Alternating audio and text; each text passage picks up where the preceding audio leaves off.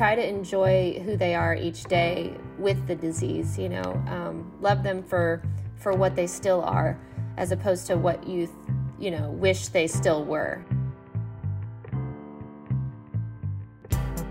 Seniority Authority exists to answer your questions on aging.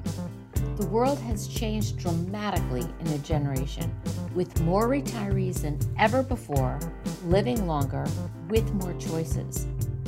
If you're an older adult or have an older adult in your life, where do you go to begin to understand those choices? I'm your host, Kathleen Toomey, with over a decade of work experience in retirement communities. I can track down the right people to answer your questions. So send your questions on aging to me, and together, let's get smarter about growing older.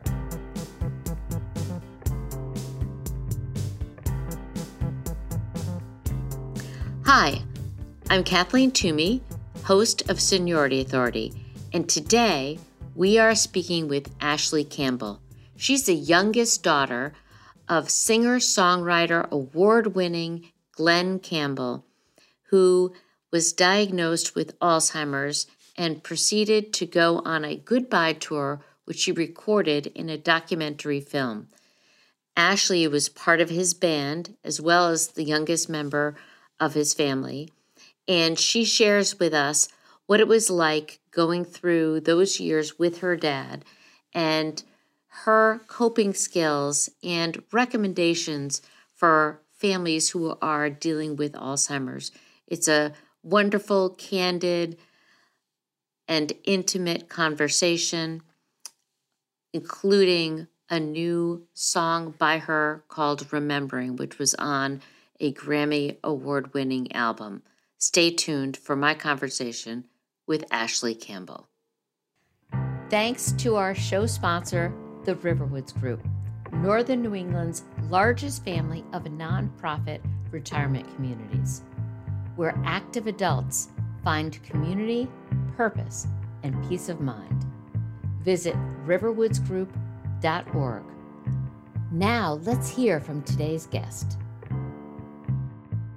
Welcome to Seniority Authority. I'm your host, Kathleen Toomey, and today I'm thrilled to have Ashley Campbell with us.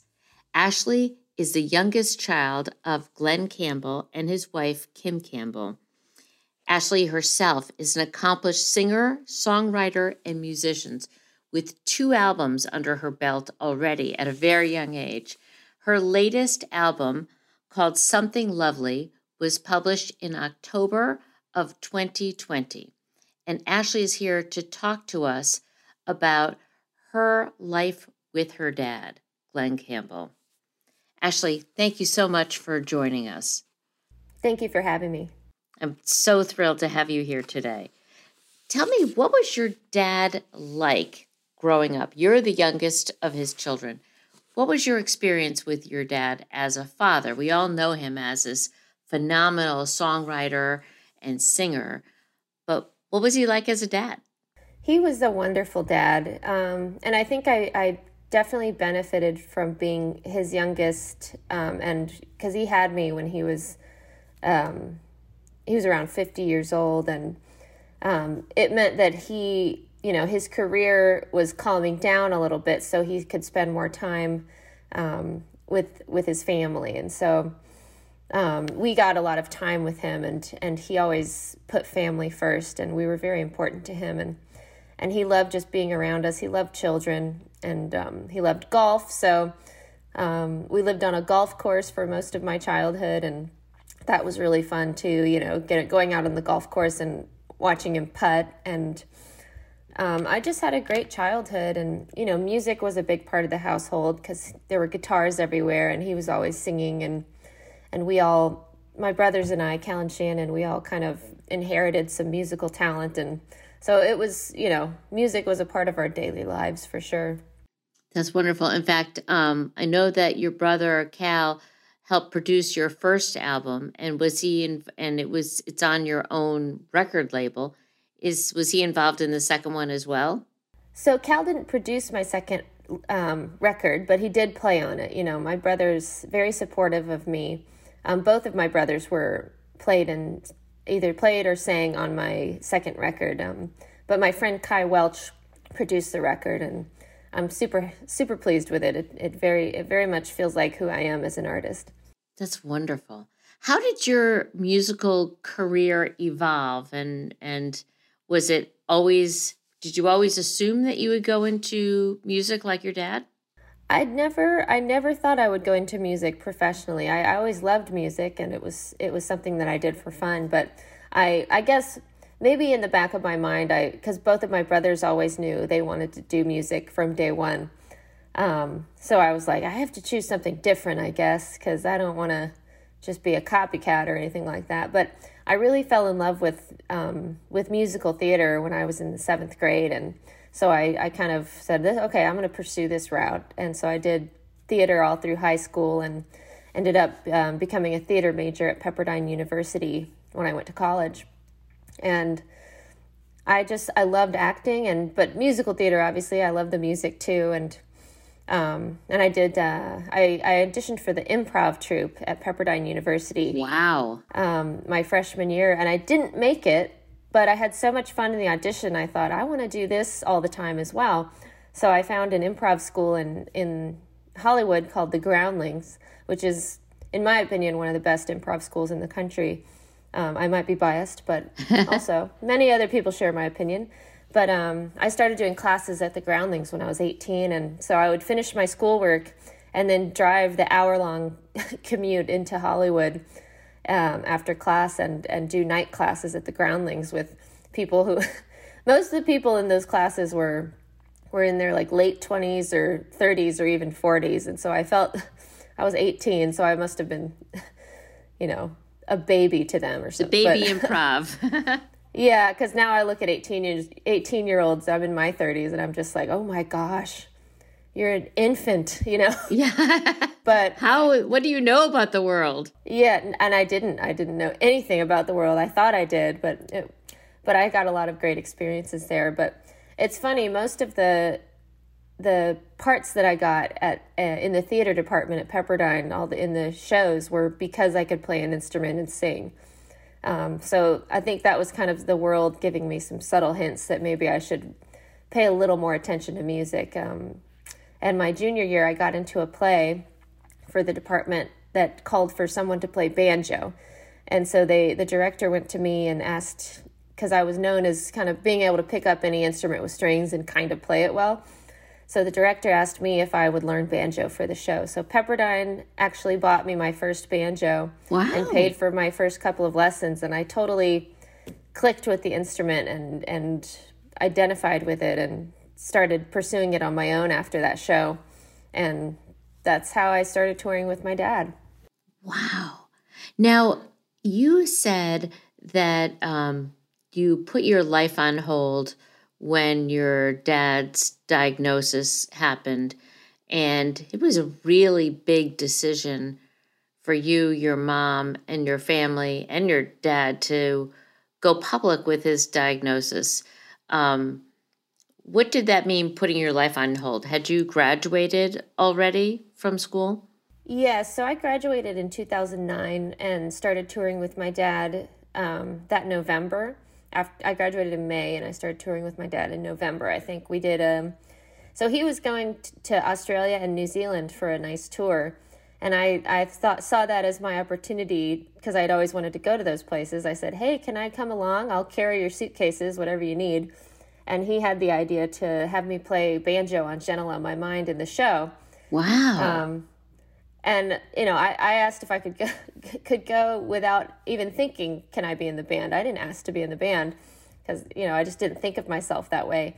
But he believed in me, and he wanted me in the band. And so originally I was just going to play that one song and then hang out backstage. But his musical director, TJ Kenster, who played piano, said, oh, no, you don't. I want someone to play I've been wanting an extra band member for a long time, and now's my chance.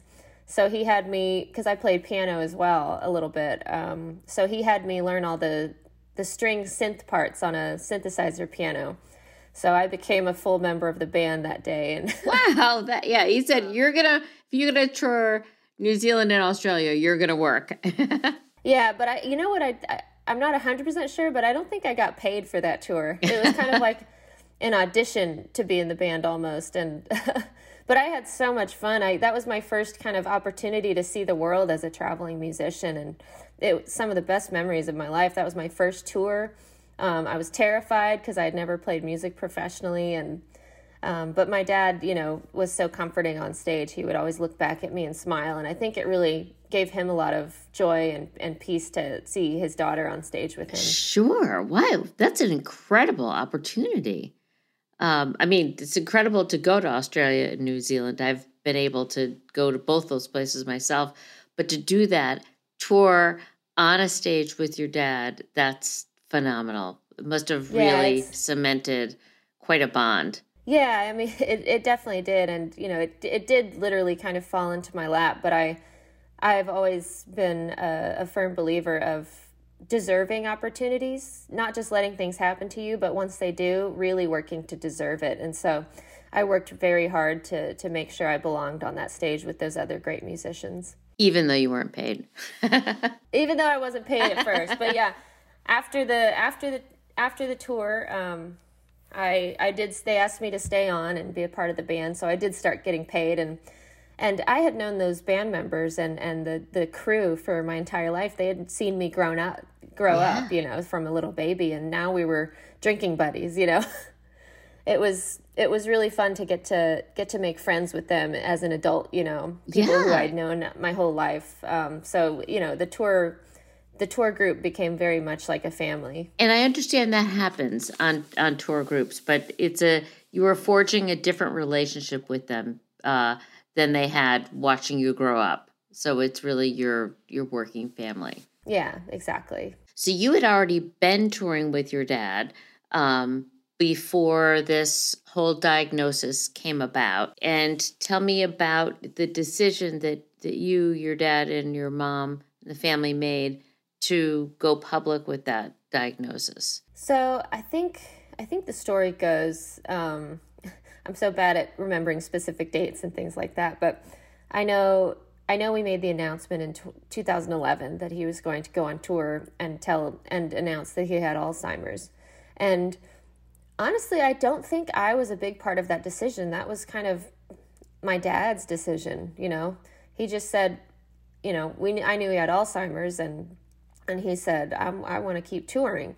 And we all just supported him, and I wanted to keep touring too, of course, and I knew my dad had Alzheimer's. And so it became very important to me to spend as much time as I could with him. And that meant touring with him, of course. And also I started to become very protective of him on stage and off. So I definitely wanted to be there on stage, as you can see in the documentary, if you've seen that I was there.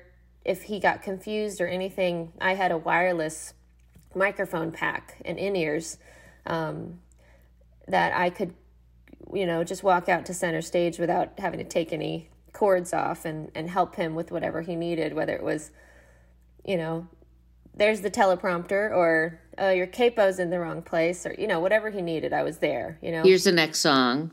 Yeah, you could see him looking back at you, during that documentary, which if anyone in the audience has not seen, it's a phenomenal documentary, award-winning, called Glen Campbell, I'll Be Me. And he actually wanted to make his diagnosis with Alzheimer's public and invited two documentary filmmakers to join him on the tour to document what he called his goodbye tour.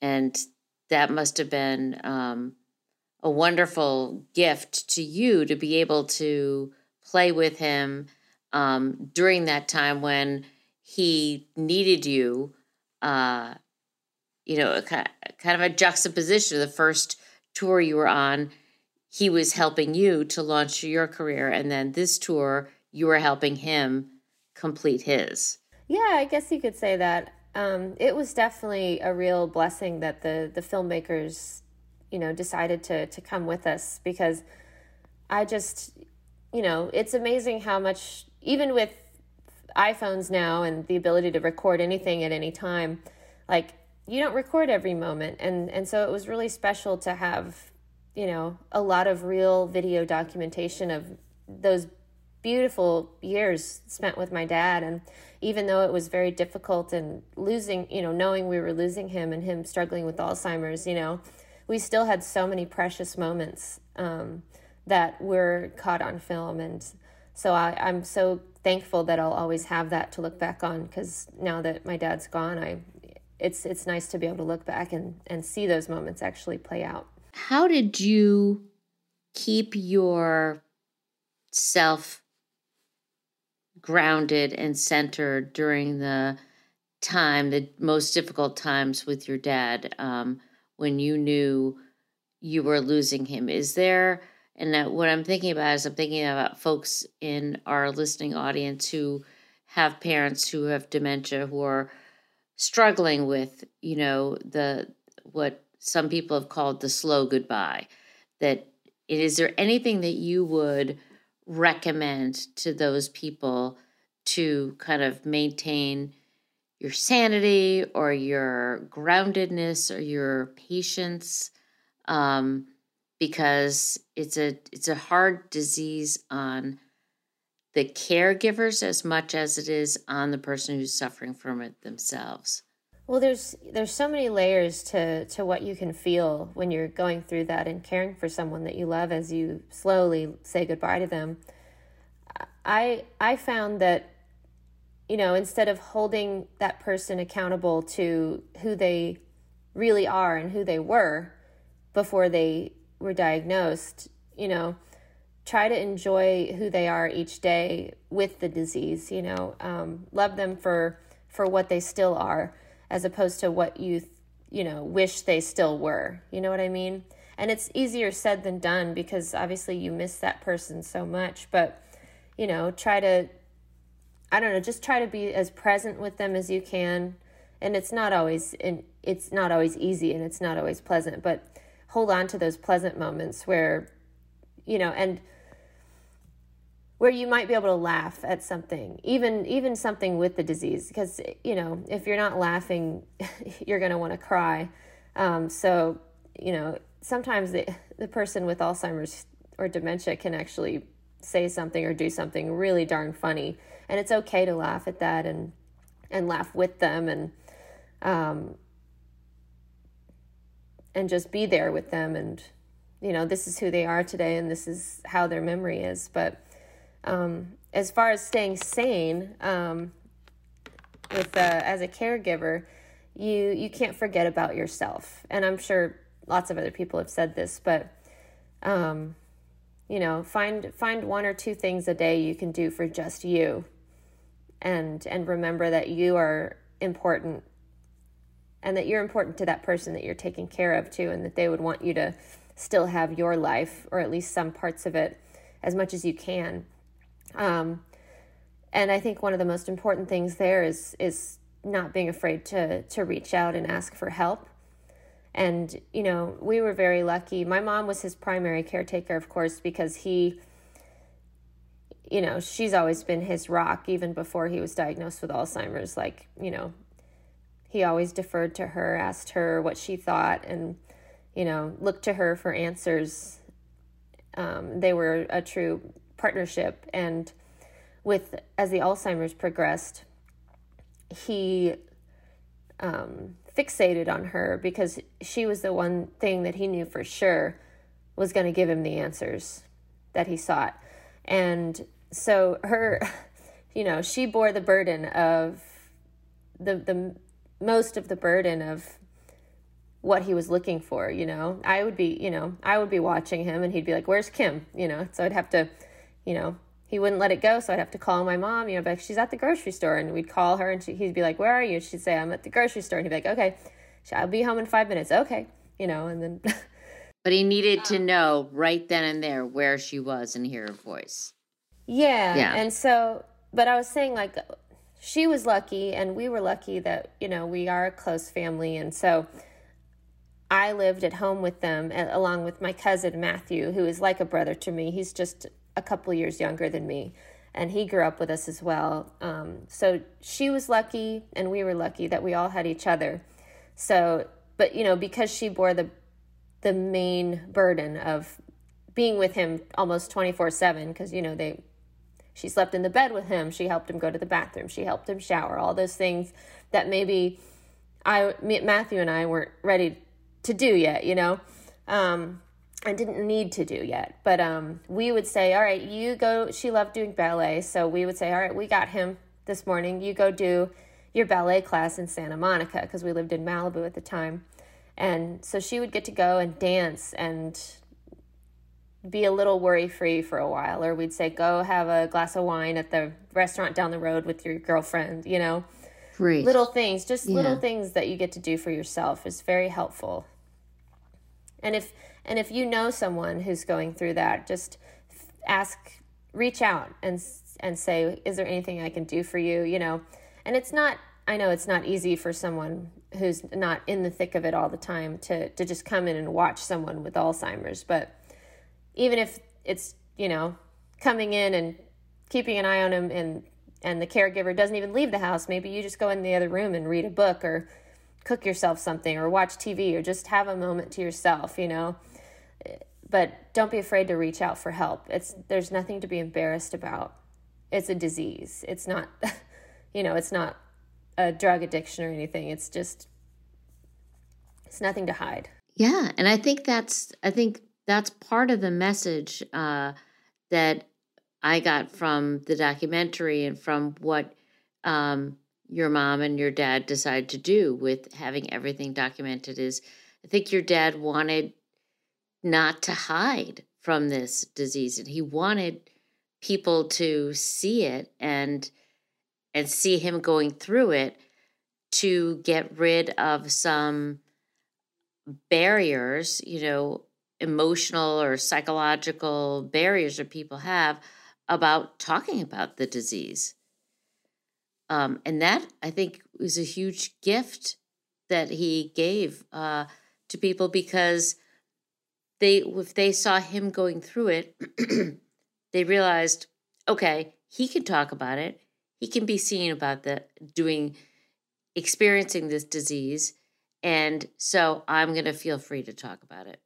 Yeah. And, when we first started filming the documentary, I wondered, no one's really ever done this, and what are we doing this for? Who are we helping? And it became very apparent very soon, when people would come up to me at the edge of the stage as we were packing up our instruments after the show, and they would just say, well, number one, I thought, who's going to enjoy a show where the guy has Alzheimer's? Are people coming to watch a train wreck? But, people really truly loved my dad, and so they were just so thankful that he was willing to be vulnerable in front of them and still give his gift.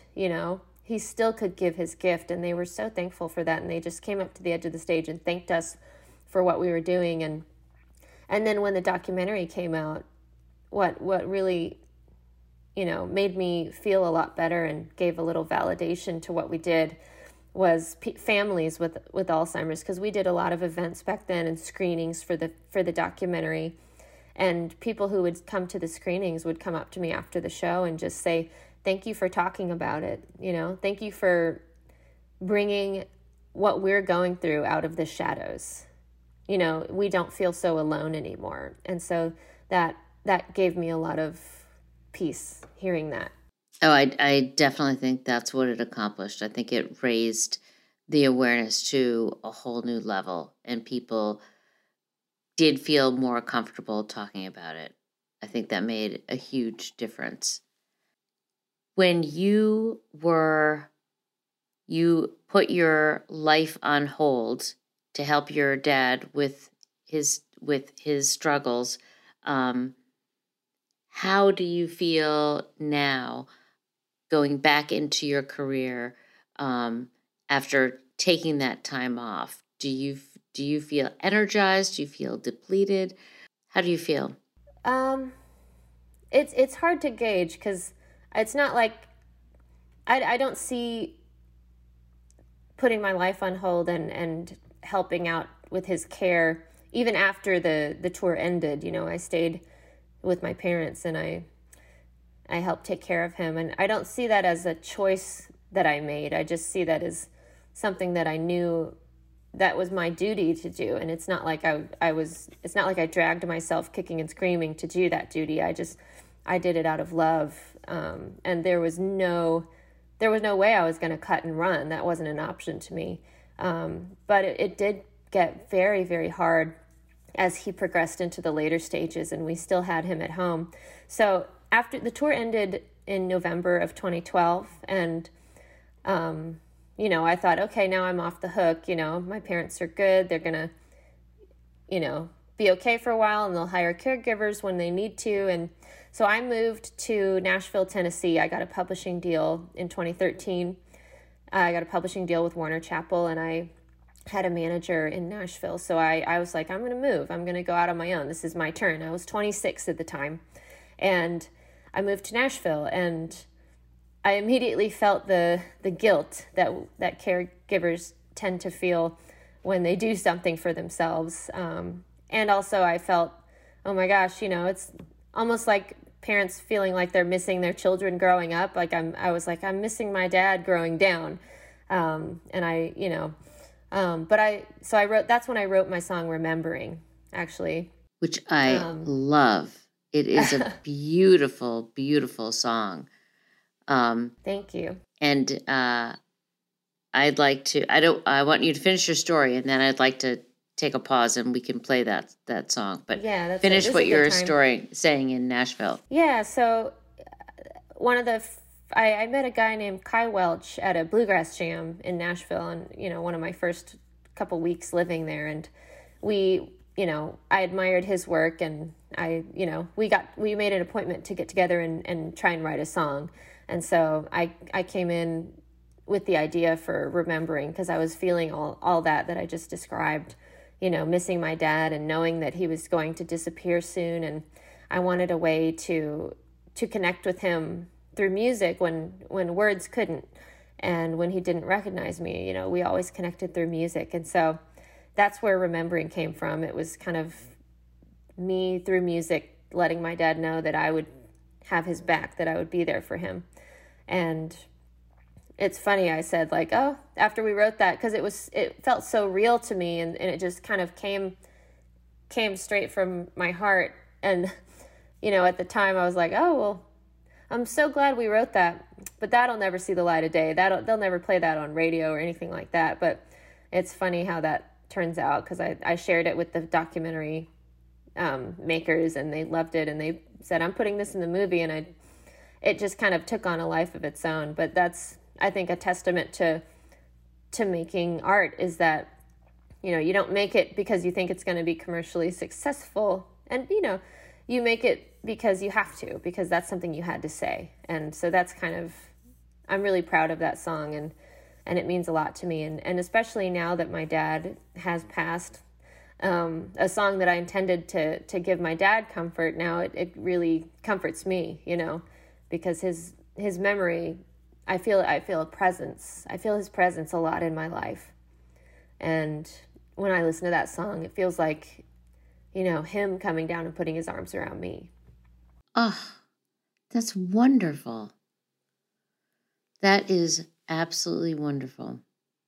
What was his reaction when you played it for him for the first time? So I played it for him for the first time actually at a live show. It might have been the last time that he was out in public, actually. It was, so a little less than a year after I moved to Nashville. I moved in April, and I convinced my parents to move to Nashville because it was, so much cheaper to live here. And also when we eventually would put him in a care facility, it would be so much cheaper than somewhere in California, and we just couldn't afford the lavish care lifestyle.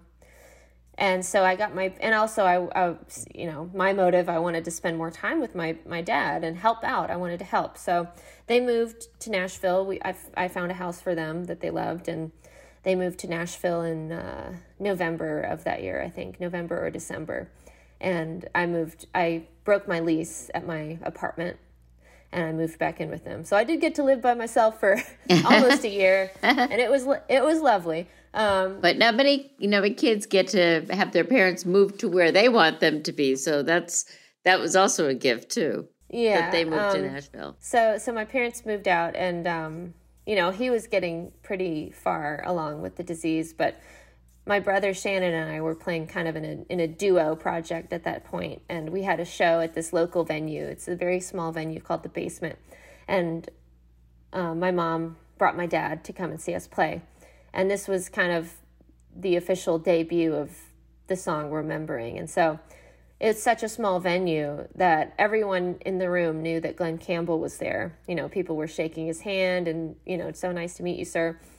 And then when the show started, he was sitting in the front row, and I introduced the song Remembering, and he was just kind of sitting there, just enjoying seeing his son and daughter play.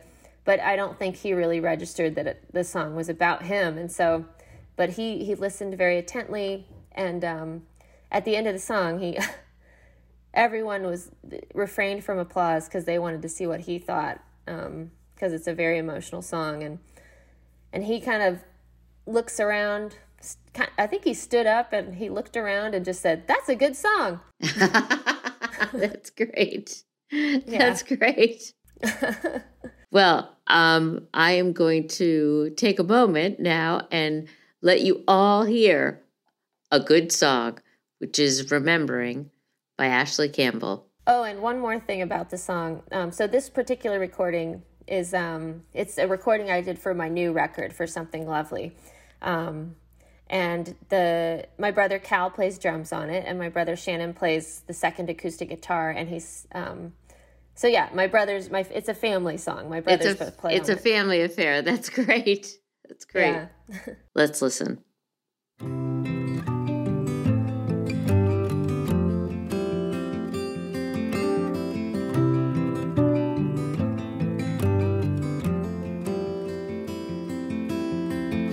Four years old, running up the stairs to your bed. Thunder rolls and I pull the covers over my head.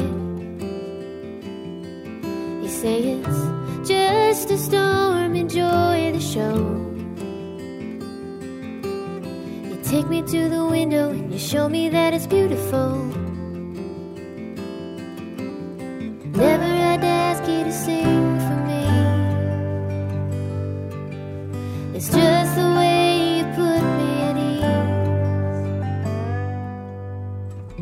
Bone for bone, we are the same. Bones get tired and they can't carry all the weight. We can talk until you can't even remember my name. Daddy, don't you worry, I'll do the remembering. Daddy, don't you worry, I'll do the remembering.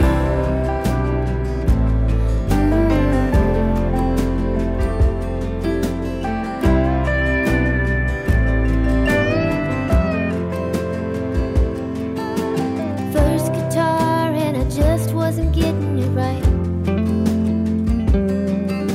You showed me how to play it, said it doesn't happen overnight. And in a couple of years I come home and show you how I play Blackbird. Though I miss a couple notes, you still say that it was the best you'd ever heard. Never had to ask you to smile for me. It's just the way you put me at ease.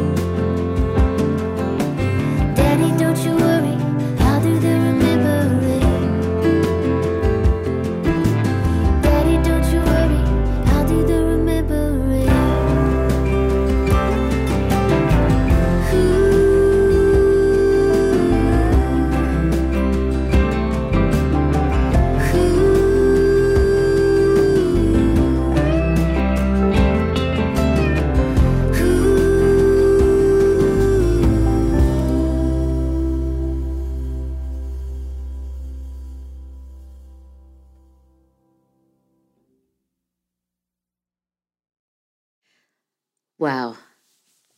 Every time I hear that song, I think that is so powerful. What a gift you have to be able to write like that and to remember your dad like that. If you like that, please run out and buy Ashley's newest album, which is available anywhere you buy your music. And it's called Something Lovely. Please do that. Before we close, I just wanted to ask if you have any recommendations for people who are in our audience who have just heard of a diagnosis of Alzheimer's with their parent or their loved one. From your experience going through the entire stages of the disease, is there any suggestions that you would give to them? Any place you would suggest that they go for help? You know, you've got a lot of experience for a short amount of time on the earth. And what would you suggest that they do? Well, first of all, I'd suggest that you educate yourself. Go to all the websites, just Google search, just Google, go down the rabbit hole. And also tell your close friends and to family about it and say, I'm going to need your help down the line. So I want to start the communication right now. Don't be afraid to reach out and talk about it and tell people what you're going through, because you want to start that line of communication as early as possible. And also I would definitely suggest watching the documentary, because it's a very good depiction of a family going through Alzheimer's, and it might give some pointers and just help you feel also that you're not alone. And, so that's not me plugging the documentary. That's just me saying it's a very helpful thing to watch if you don't really know what you're getting into. And it shows that there will be hard times and there will be also beautiful times ahead with your journey, and that you're not alone, of course. And as things progress, just exercise patience with your loved one and love them for who they are every day. Not, like I said, not for who the person you used to know. They're going to be a little different every day, and you just kind of have to say, well, that's who I'm going to love today. Let's see what else. Find out what what diffuses them when they get, what distracts them or diffuses them when they get, this is just kind of a little life hack for dealing with someone with Alzheimer's.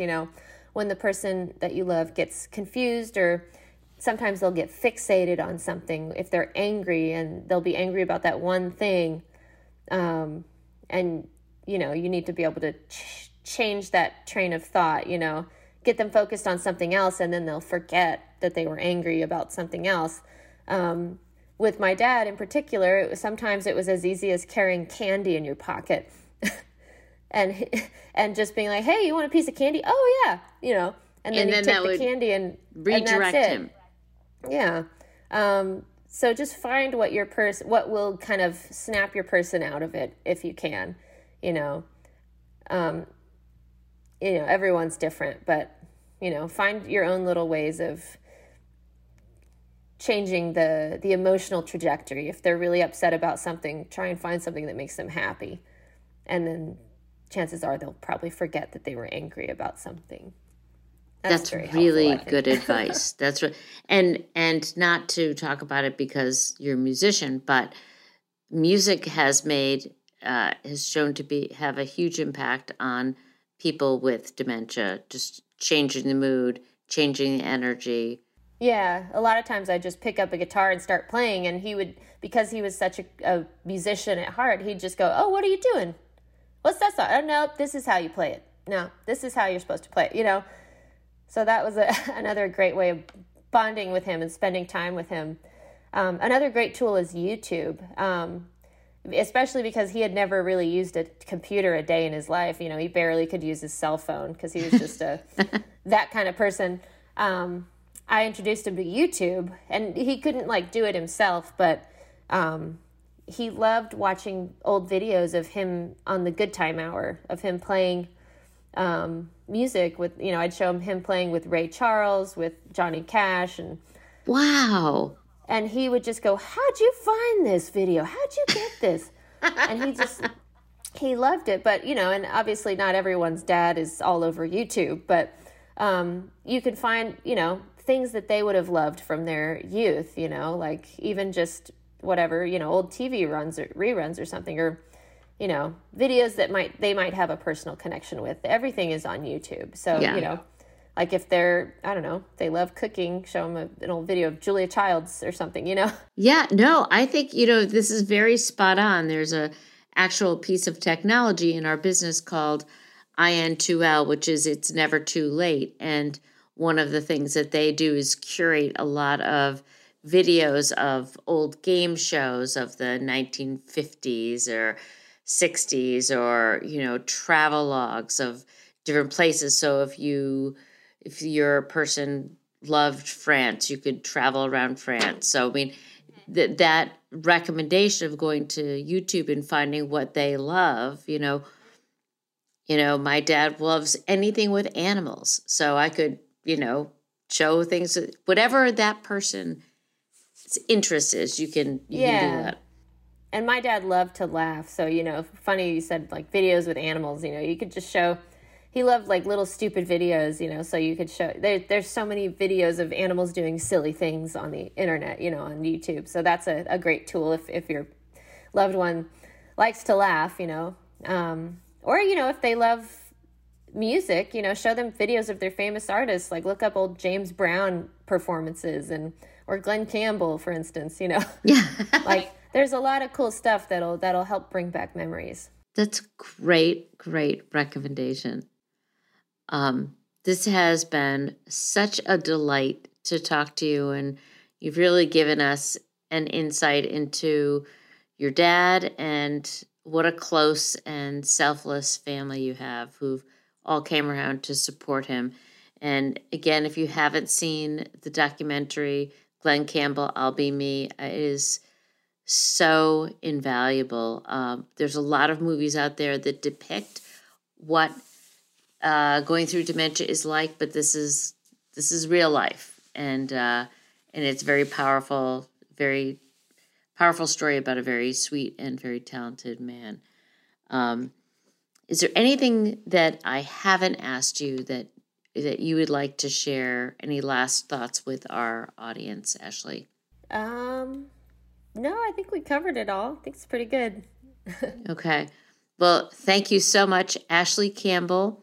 Her newest album is called Something Lovely.